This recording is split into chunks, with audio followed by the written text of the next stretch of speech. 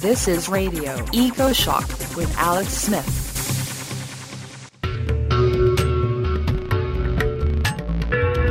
To Japan now, where the Prime Minister Fumio Kishida has pledged to restart more nuclear power plants to provide energy as Japan struggles with its hottest summer on record. But 11 years on from the Fukushima disaster, nuclear plants remain deeply unpopular amongst the Japanese public. Our Tokyo correspondent Rupert Wingfield-Hayes has gained rare access to Fukushima's nuclear plant and sent this report. Europe is sweltering under one of its earliest and hottest heat waves on record. Scientists say climate change is driving unseasonably high temperatures. Tonight, we take a look at how some countries are trying to adapt, coming to terms with global warming that is here to stay. Blazing fires and scorching droughts. In the face of rising temperatures, European nations are looking for ways to adapt to this new normal. The June heatwave drove temperatures above 40 degrees Celsius in multiple regions, as high as 14 degrees above the monthly average. Nestled in the arid heart of the country, the capital Madrid sweltered in the unseasonably brutal heat. The weather is separating into two extremes. Floods for some, Australia, and extreme heat for others, even England. Why now?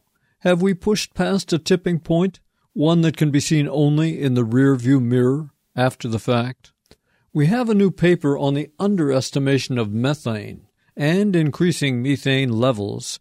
Could that be pushing the immediate breakdown of the climate? Or is that combining with a big burst of carbon that came out this year?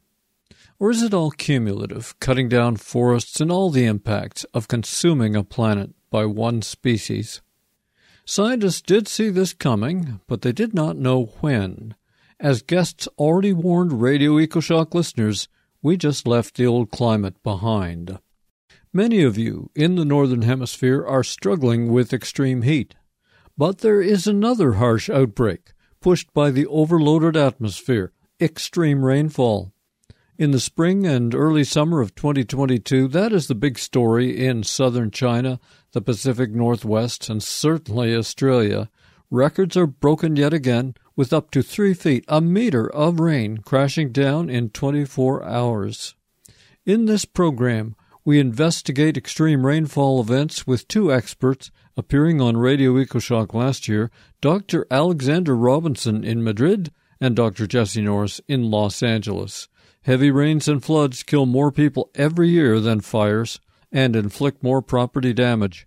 We need to pay attention. A best of Radio Ecoshock replay. A freak summer heat wave in the Pacific Northwest killed hundreds in the summer of 2021. In November, 3 atmospheric rivers brought flooding and landslides, cutting Vancouver off from the rest of Canada. Thousands were forced from their homes. Gasoline was rationed. Welcome to the future. According to Breaking Science, extreme weather is rapidly becoming the new normal. The paper title tells all: Increasing Heat and Rainfall Extremes, now far outside the historical climate. We reached the lead author, Dr. Alexander Robinson. He is assistant professor at Complutense University of Madrid and guest scientist at the Potsdam Institute for Climate Impact Research. From Madrid, Alex Robinson, welcome to Radio Ecoshock. Hi, thanks for having me. You are the man of the hour. What is your impression of the events in British Columbia relative to the paper you just published this October in Nature's NPJ Journal?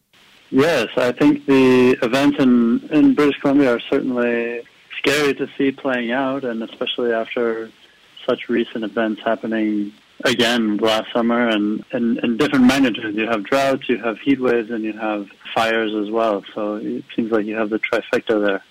We are experiencing, I think, in advance of some, but not necessarily all. There have been many places struck by extreme climate this year. Now, just on the first day in December here, it was 22.5 degrees C or 72 Fahrenheit, a few miles from my studio, and it was the hottest December day ever recorded in our province and possibly in Canada. The same December day, it was over 70 degrees Fahrenheit in Boulder, Colorado. That is crazy, summer-like heat in the winter. Tell us about your explorations into extreme heat around the world in 2020. What we tried to look at was the more global picture of how climate change is evolving over time. And so to do that, we first looked at, a gridded global data set of monthly temperature anomalies so that we could get an idea of what was happening. And we tried to do this really on a statistical level. So we looked at a period before there was much global warming, so before the 1980s. And we took that as kind of a reference climate period. And what we found is that when you look at this on a global scale, essentially the variability, the year-to-year change in any given month's temperature at any given place roughly follows a normal distribution. So essentially you have a mean temperature at a place, the average expected climate you could expect for July or December. And then any given year you might have some variability around that, and that variability followed a bell curve. You would typically have some variation around that mean, and every once in a while you'll have more extreme variation. But that extreme variation is much less likely to happen. Then what we can do, starting from that reference point, is look at what happens when you impose a trend on top of that, which is what's happening with climate change. And so we can look at the observations that we have over the last 60 years, and we can see, we can basically track how much those extreme events have increased in frequency compared to that reference period. And so we see that really extreme events, so what we call 4 sigma events, which are 4 standard deviations away from the average climate, those used to be non-existent in the reference period. About 0.003% of the time you might possibly have one of these events happening.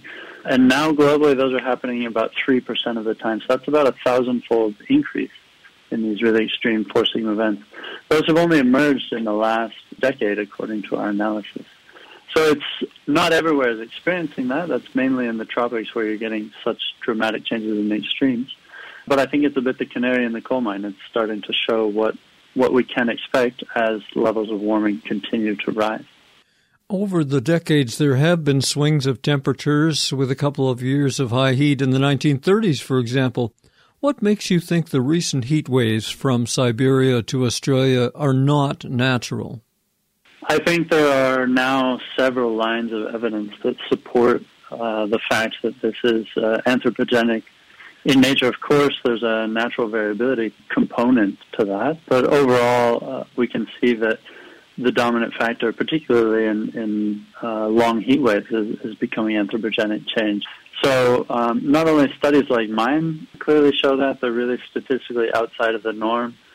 So we looked at actually 2 different measures, not just the one I just explained, but also record-breaking temperature anomalies. And those in a climate that's not warming also follow a particular pattern. Basically, it's harder and harder to get a record if your climate is not changing, right? Because the temperature would just have to go higher and higher, and that statistically wouldn't really make sense if the climate's not changing. But if you impose a warming trend on top of that, then it starts to become easier to get those records, because you just slowly, with the mean, you start increasing your temperature, eventually you'll hit one of those records. So we see that statistically that's reflected in the observations, and it's consistent with a warming climate. And then there are other studies. So there's actually an excellent international group called the World Weather Attribution Organization, and they're also doing really neat work trying to produce kind of rapid attribution studies after the fact. And they've clearly shown that most recent events would have been almost impossible without a climate change component. So those and modeling, I mean, there's several lines of evidence now. The question is not really, is it being affected by global warming, but rather how much. Essentially, this paper suggests older people who grew up in the 1950s or 60s saw the last stable climate. Have we left what you call the stationary climate behind now? I think so. I think that's absolutely the case, and I think we actually left it behind a long time ago. It's simply that we're just now starting to discern the signal from the noise, right? So we had to get enough warming. I mean, particularly the further north you go, or the higher latitudes rather, the more variability you can expect in a given year, right? So near the equator, the variability is much lower. It's about half a degree for a July temperature there is going to be within a half a degree of what it always is. Whereas in Canada, maybe that variability is much closer to 2 or 3 degrees. So, and even seasonally, it's changing a lot. So that noise is a lot harder to overcome, and you need to have a stronger global warming signal before that signal starts to emerge. And I think what we're seeing is now a really robust emergence of the signal from the noise. So when it comes to the great western heat dome that smothered the Pacific Northwest from Portland to our area of Canada, we should mention a new study just out in November about this event from the Netherlands. S.Y. Philippe led the paper Rapid Attribution Analysis of the Extraordinary Heat Wave on the Pacific Coast of the U.S. and Canada, June 2021. Alex, what did they find?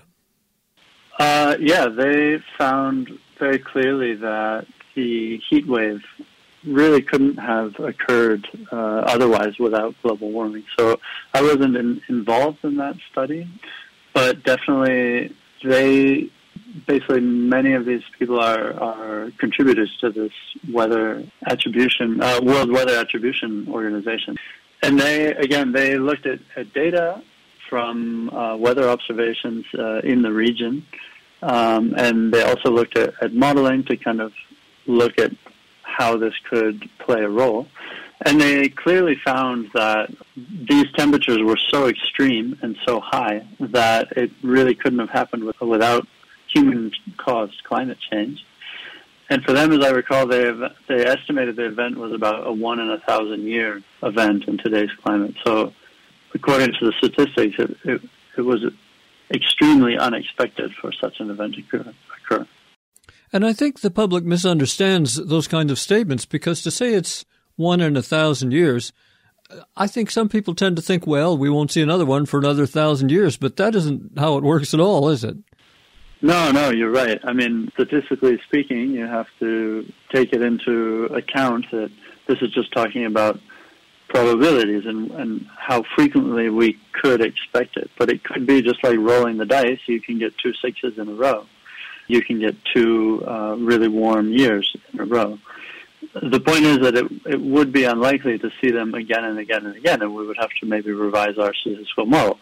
On the other hand, it's kind of indicative of a quote from Jim Henson a while ago, that the dice are starting to become loaded. And so that's where what we're seeing is what used to be maybe 1 in 1,000-year events are becoming maybe 1 in 100-year events or even shorter. So, those 1 in 1,000-year events refer to a stationary climate. And then I think that's the case, that if you didn't have any global warming, you might have this freak event, you might have this huge warming, but then it would be unlikely to see it again for a long time. But now with the background changing, it's anybody's guess, and especially when you introduce a nonlinear component like jet stream oscillation. In a recent interview, Johannes Lohmann from the Niels Bohr Institute explained that with climate, the rate of change can be as important as the amount of change. Your paper documents changes in both heat and rainfall developing not over centuries, as one might expect, but increasing rapidly with every decade. Is the speed of increase in these extreme weather events serious, in your opinion? Yeah, I mean, it's a really good question. I think that from the atmospheric dynamics point of view, it's hard to say what effect the rate of increase is having, but certainly one could expect that the oceans should, over longer times, absorb heat that we're pumping into the atmosphere and try to restore that balance. And so if we're overwhelming that mechanism, then certainly we're going to have more heat in the atmosphere than we otherwise would. More to the point, for the rate of change, I think, is important for the question of adaptation. And so not just for humans, but rather for ecosystems, for animals and for plants, and these types of migratory effects that can result when a region becomes unlivable for a certain species.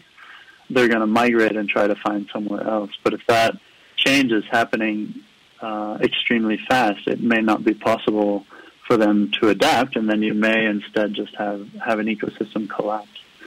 Let's move from extreme heat to extreme rain. As you know, my hometown of Vancouver is a wet coastal city. We're very used to rain, but 3 atmospheric rivers in almost a week just about drowned the whole region. A historic lake refilled, thousands were evacuated, countless homes and lives were ruined. Talk to us about your research into extreme rainfall events. Sure, yeah. We updated an analysis as well. In the same paper, we were looking at rainfall extremes as well.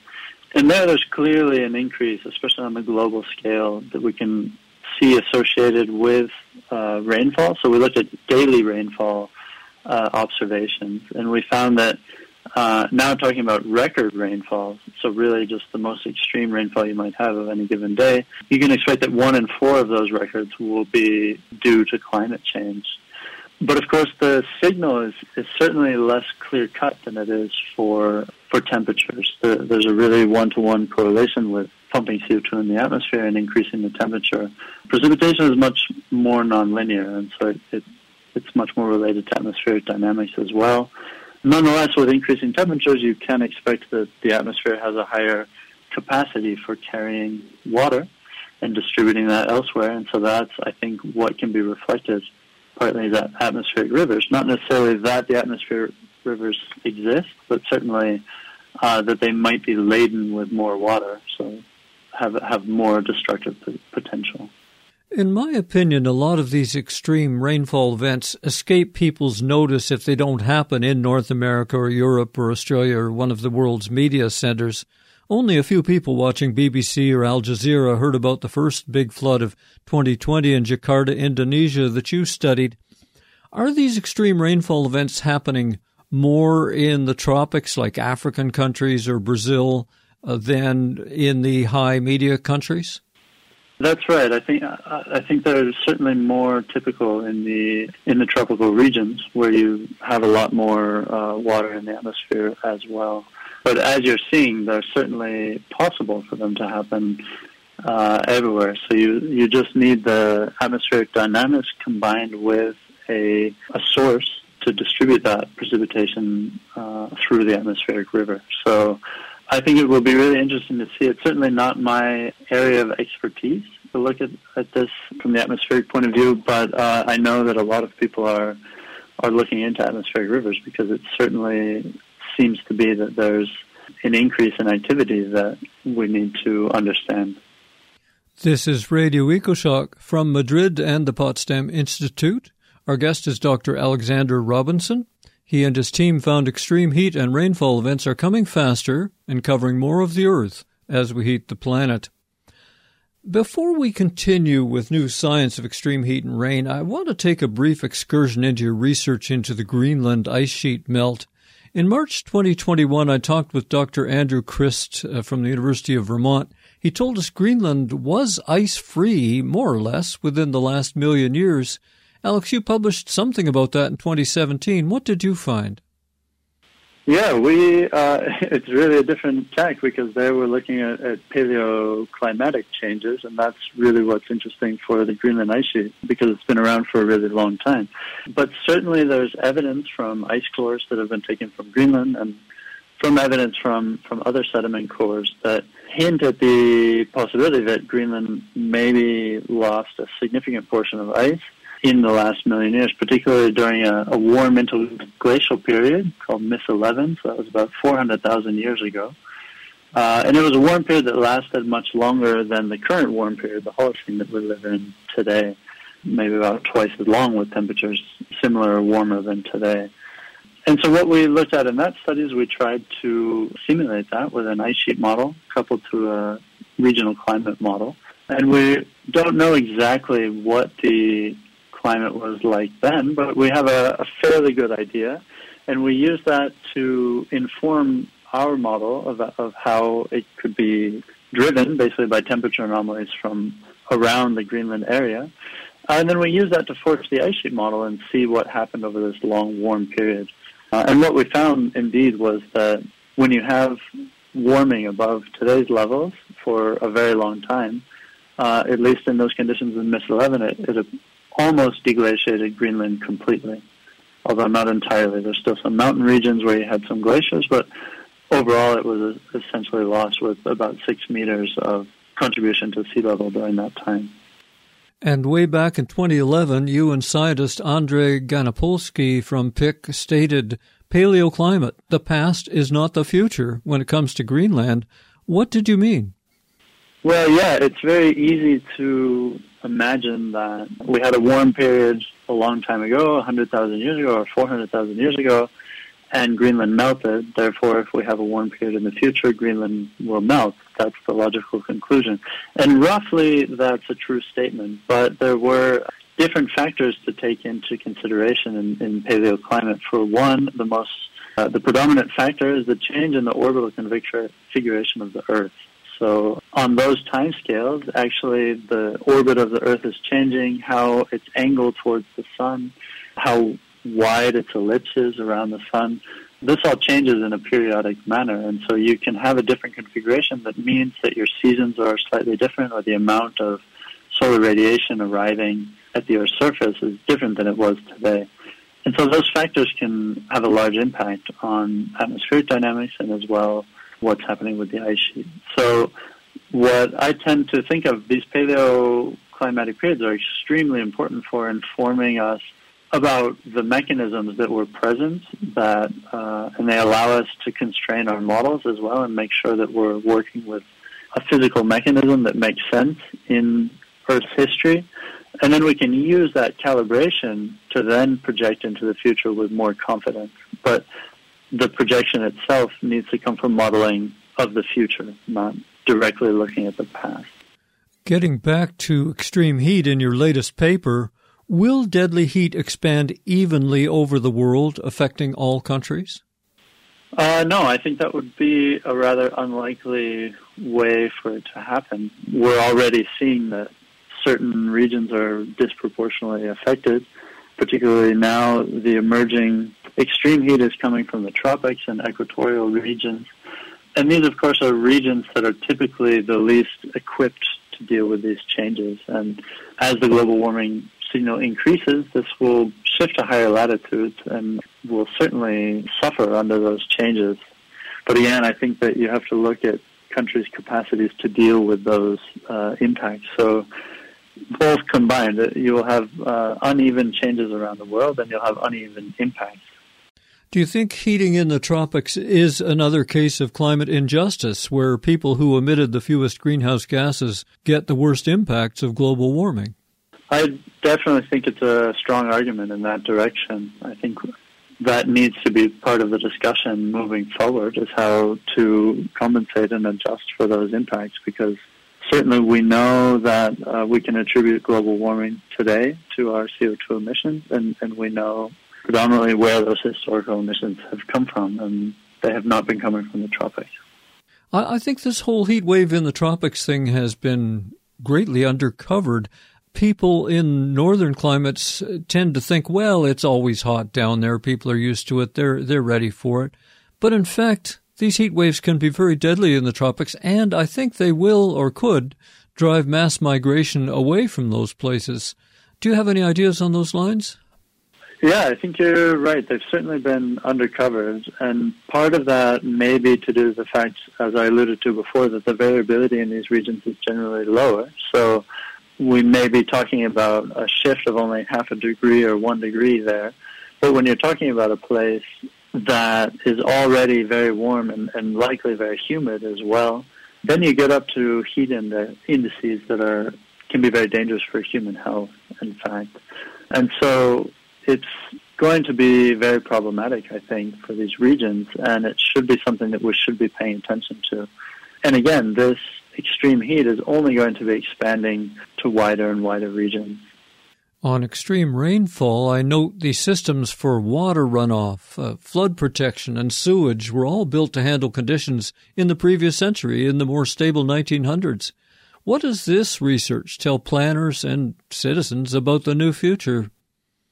Well, for one, that it's going to be constantly changing, assuming that we don't stop emitting CO2 sooner rather than later. So not only do we need to adjust our thinking for the potential for extreme rainfall or combined events as well, so droughts followed by rainfall, which exacerbate the whole problem.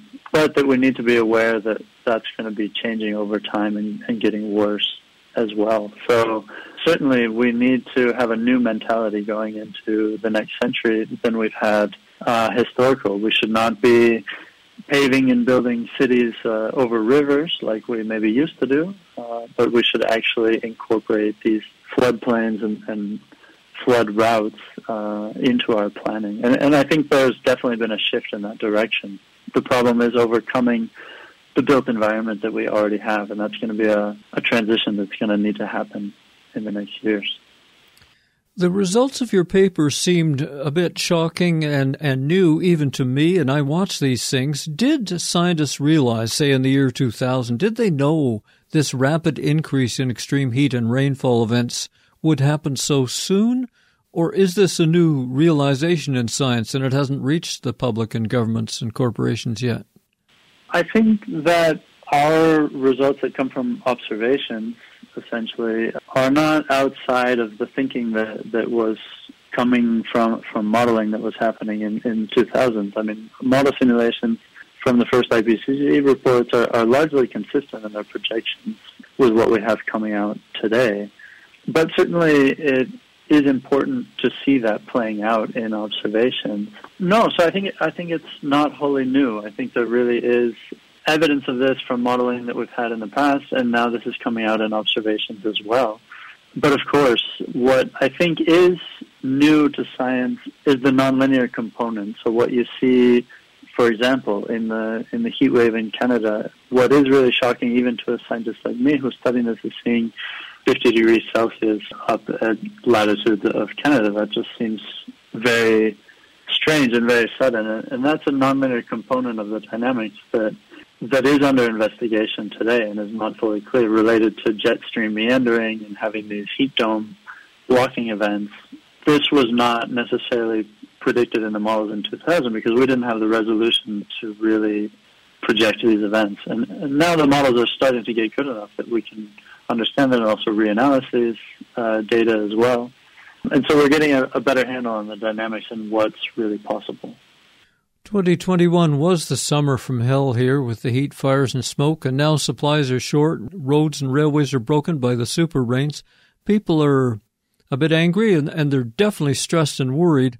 How do you and others at the Potsdam Institute handle personally the seriousness, maybe even, I would say, the horror of what scientists do see for the future? It's a really good question. It's on a personal level, it's challenging because on the one hand, you look at these problems rather objectively as a scientist, looking at the data and trying to understand phenomena and analyze it and calculate certain things. But of course, then when you go into your life and you see that with great confidence, especially being the one or one of many who's making these analyses. What are you working on next, Alex?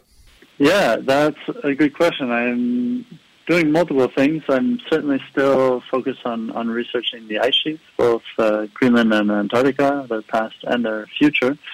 But in terms of extreme weather, I have a real interest in understanding more the frequency of extreme weather, particularly from the point of view of energy generation, actually. So I've been collaborating with scientists to look into what does extreme weather mean for power plants and for the possibility of blackouts and things like that. So I'm working on developing analyses and tools so that we can inform better engineers that would be interested in this data for power plants. And in general, that I would like to continue following the lead of the extreme weather and understand more details about where it might be taking us and how we can better refine our understanding of whether it was due to climate change or whether it's natural and when we can expect to see the difference. From one of the world's oldest universities, Universidad Complutense de Madrid, we have been speaking with Assistant Professor Alexander Robinson. Find links to his important new paper on extreme heat and rainfall in my show blog at ecoshock.org. The paper is open access, freely available to all. Alex Robinson, thank you for sharing your time with our listeners. Thank you for having me. Check out the Radio Ecoshock website. We're at ecoshock.org. You're listening to Ecoshock Radio for the world. I'm Alex Smith. Get it all at our website, ecoshock.org. This is Radio Ecoshock with your host, Alex Smith.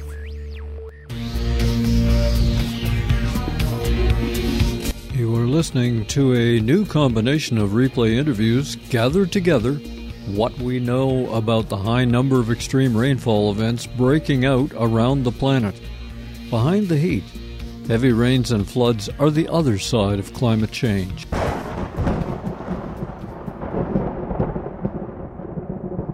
On Saturday, 21st of August, an impossible 17 inches of rain, 43 centimeters, fell on Waverly, Tennessee, a little town west of Nashville. More than 20 people were killed in a surprise rush of water. In Europe, mid-July, record-busting rains brought floods, killing at least 165 people in Germany and 31 in Belgium. Extreme precipitation events are popping up all over the world. Could it happen where you are? And is it climate change? At the University of California, Los Angeles, Dr. Jesse Norris specializes in these small-scale but large-impact weather events. Educated in the UK at the University of Manchester, Norris is a postdoctoral researcher at UCLA and co-author of a timely new scientific piece answering many of our questions. From Southern California, Jesse Norris, welcome to Radio Ecoshock. Good morning. Nice to be on. Why are these strange torrents of water popping up all over the world, surprising even scientists? So in the study that we've recently published, we've looked at the intensification of precipitation extremes around the world. And so if you imagine the most intense precipitation events that occur in any location, our study is finding that on a global scale, so when you can consider the whole globe collectively, they are intensifying, and so they have been intensifying in recent decades, which we've attributed to anthropogenic climate change. That means man-made climate change, and are projected to continue doing so. And so our study does not really go into this, but on an essential level, it's because as the climate warms, it can hold more water vapor, and so when the really extreme storms happen, they have more water vapor available to precipitate out. And so we're typically seeing when those most extreme events happen, they have more available moisture to precipitate. On a basic level, that's leading to intensification. There are various other physics involved that can change that relationship. Right, and it's not just happening in places reported by the Western press. I've seen these events pop up in Chad and in South America, in Australia. It's really kind of a strange phenomenon. Now, you specialize in something called mesoscale meteorology. What is that, and how does it compare with the big weather maps we see on TV? So mesoscale is a scale of weather that's typically on the scale of tens to hundreds of kilometers. So it's essentially the study of how precipitation systems affect how regional precipitation can be affected by processes that are occurring on a relatively small scale. So this is in contrast to what we call the synoptic scale, which is the scale of oceans and continents where large-scale weather systems evolve. But then when we look at the mesoscale, there are much more complicated processes which are involved, which can intensify precipitation locally, depending on what's happening in that specific region.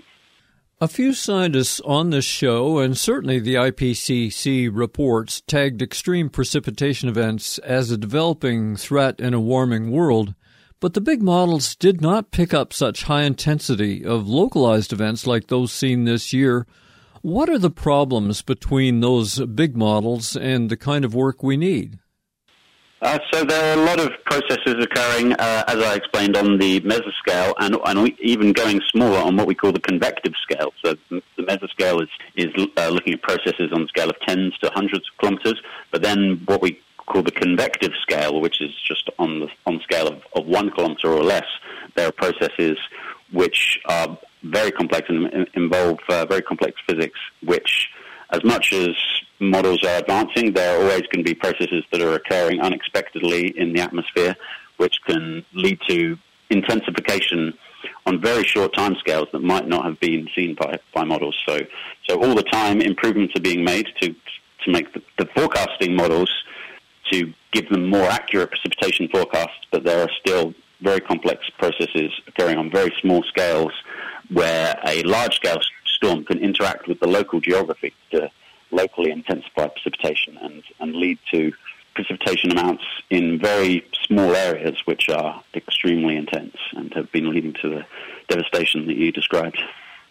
Is extreme rainfall or snowfall when the air is cold enough, are they limited to certain locales known for rain, or can they happen almost anywhere in the world?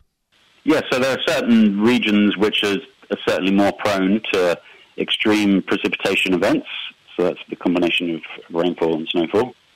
Generally, we look to the tropics to be the most at-risk areas, which is where there's the most warmth in the atmosphere. By association, can lead to the greatest rainfall or snowfall amounts. But also in other parts of the world, when the conditions are just right.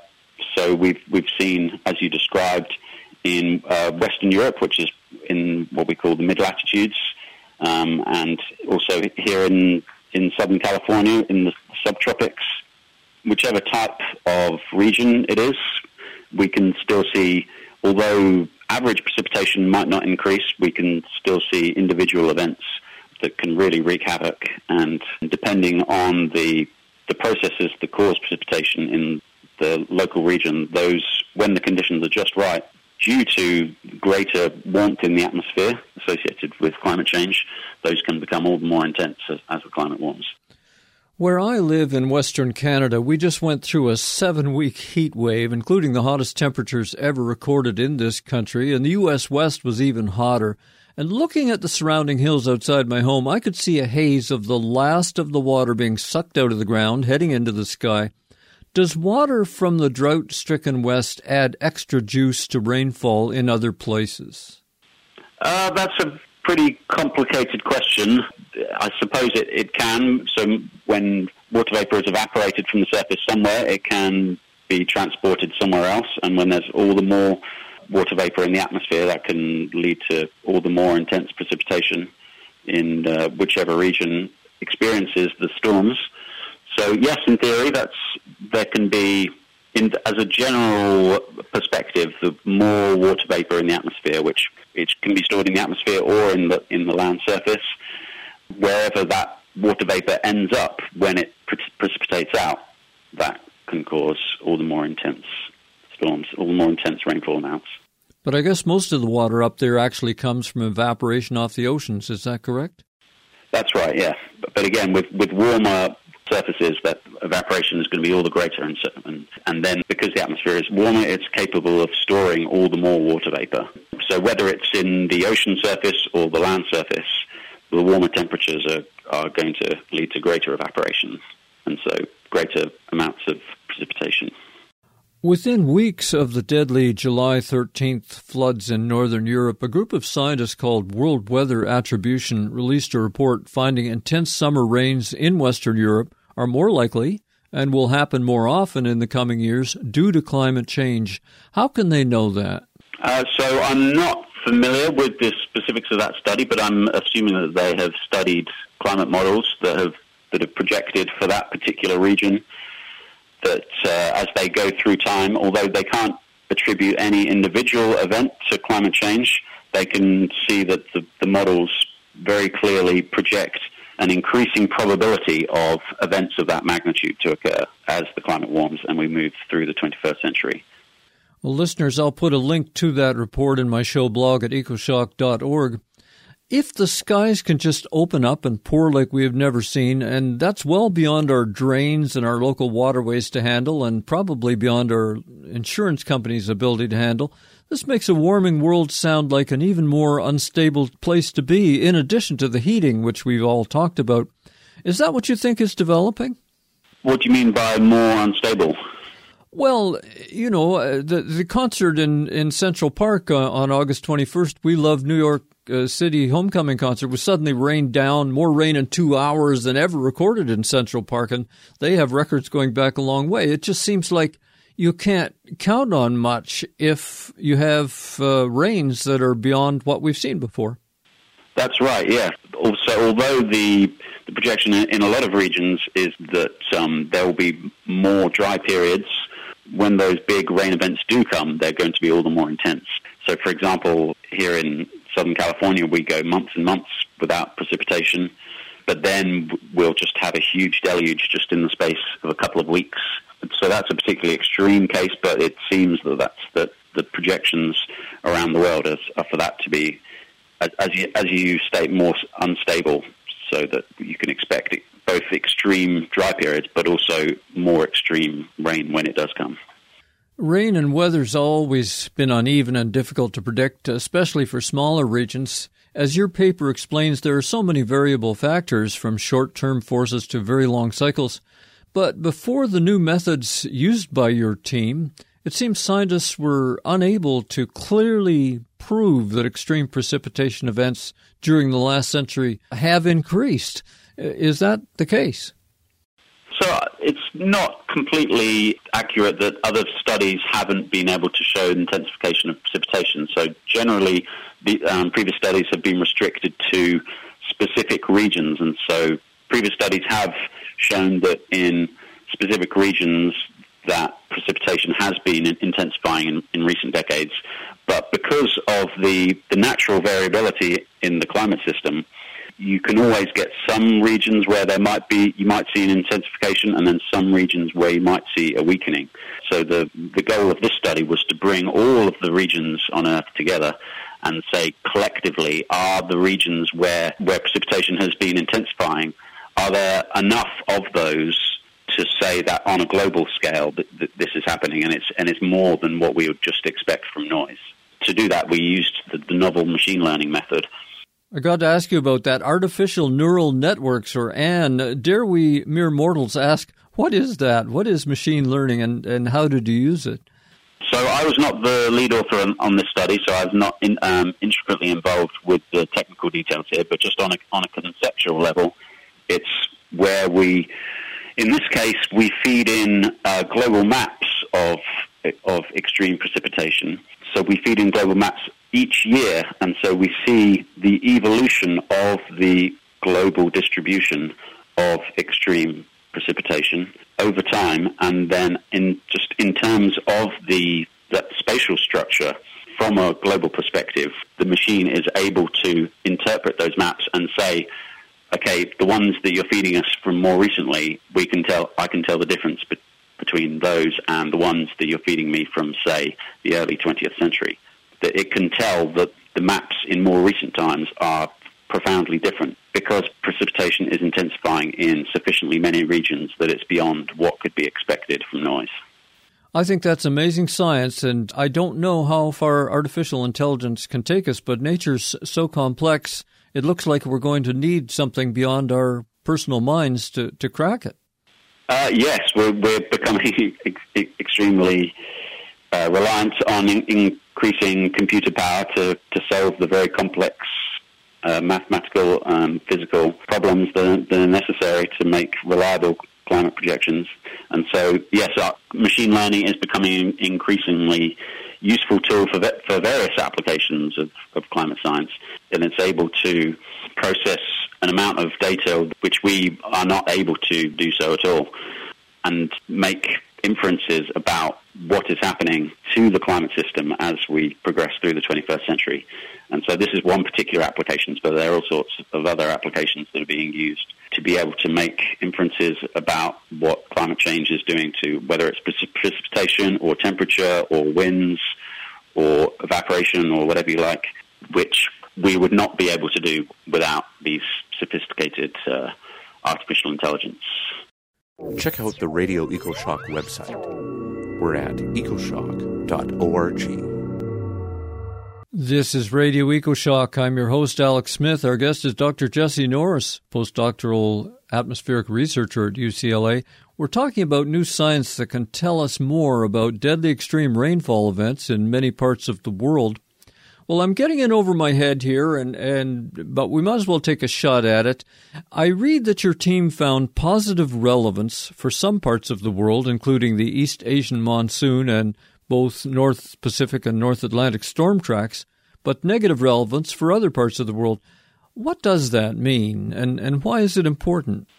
Okay, so as I alluded earlier, when we're looking at the global patterns of these precipitation events, and so the challenge is that there are, in fact, some regions where, a small number of regions, where precipitation has becoming weaker.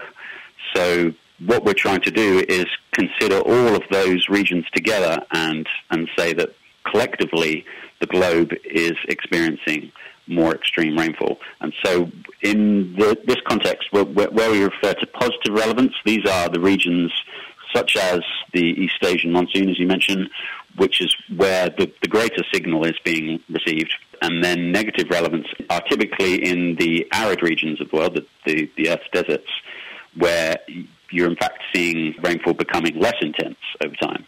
And so the job of the neural network that's trying to solve this problem with artificial intelligence is to sort these regions with what we call positive relevance and negative relevance, and establish that the regions with positive relevance are in fact greater than those with negative relevance. Well, you've just stimulated an interesting idea in me. We talk about extreme rainfall events, but maybe there are weakened rainfall events. I mean, sometimes here now, instead of a rain, we just see big splattery drops that are about a foot apart. You can almost walk in between the raindrops. Maybe there is a new kind of rain developing in the drier areas. What do you think? Are you referring to in Canada there? Well, in the desert areas of the West, let's say. Right, yeah. Yeah, we're generally expecting a decrease in, so what we refer to as drizzle. We generally expect a decrease of that, and so we expect longer dry spells with completely blue skies and no precipitation. But when the really extreme storms happen, they are all the more intense. So that is something that is in fact projected to decrease in a warming climate. I suppose that can be almost considered as zero precipitation, the kind of events that you're referring to. But that the occurrence of something like that is not something that generally we would expect an increase of. And this new paper, led by Gavin D. Matakumbura and the UCLA team, was published in the journal Nature on July 6, 2021, just a week before the freak floods in northern Europe. That was pretty good timing, don't you think? Yes, it was indeed. Yes, there as well as there were extreme monsoon rains in India and in China with all sorts of devastating impacts. So yeah, we would argue that whenever we publish such a study, there are going to be examples around the world, whether it's in those regions that happens to experience those extreme events at that time, or if the study had been published at another time, then perhaps California or Australia or wherever else we might have seen. Although it's not something that is nice to hear about, that generally there are, whenever you might want to talk about this, there are examples right outside your door that you can look to. No shortage of news stories about it, and I know that I'm going to be reporting on this for as long as we keep the show going. There's just going to be more shocking rainfall events. But the paper does note that the helpful results from machine learning do not include the possibility of rare events like a big volcanic eruption, and they may not account properly for long-term variability like the Pacific Decadal Oscillation. So if one of these years several volcanoes blow, could that throw off predictions about extreme rain and extreme drought? Yes, so in the past, when we've seen major volcanic eruptions, that can actually result in a temporary global cooling.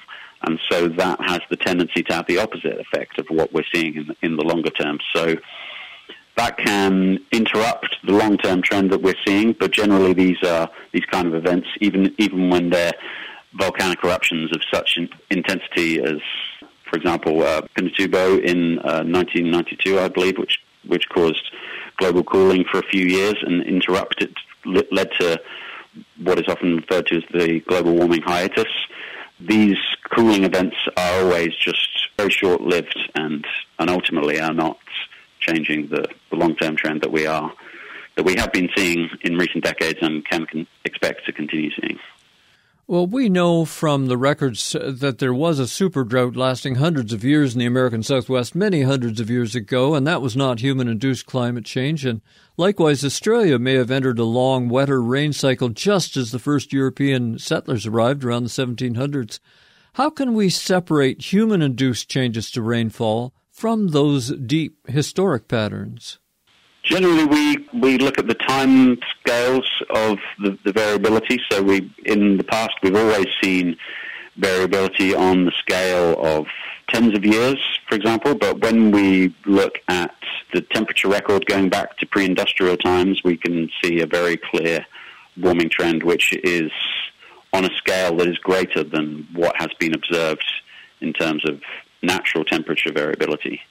It's a challenge of separating the signal from the noise, and in this case we have enough of a signal so events that you refer to we would consider as noise in the grand scheme of things, and so in the data generally we see sufficient signal to be able to say that those kind of events are just natural variability, and but that they are ultimately dwarfed by the longer term warming trend, which in this case is leading to a longer term trend of intensifying rainfall.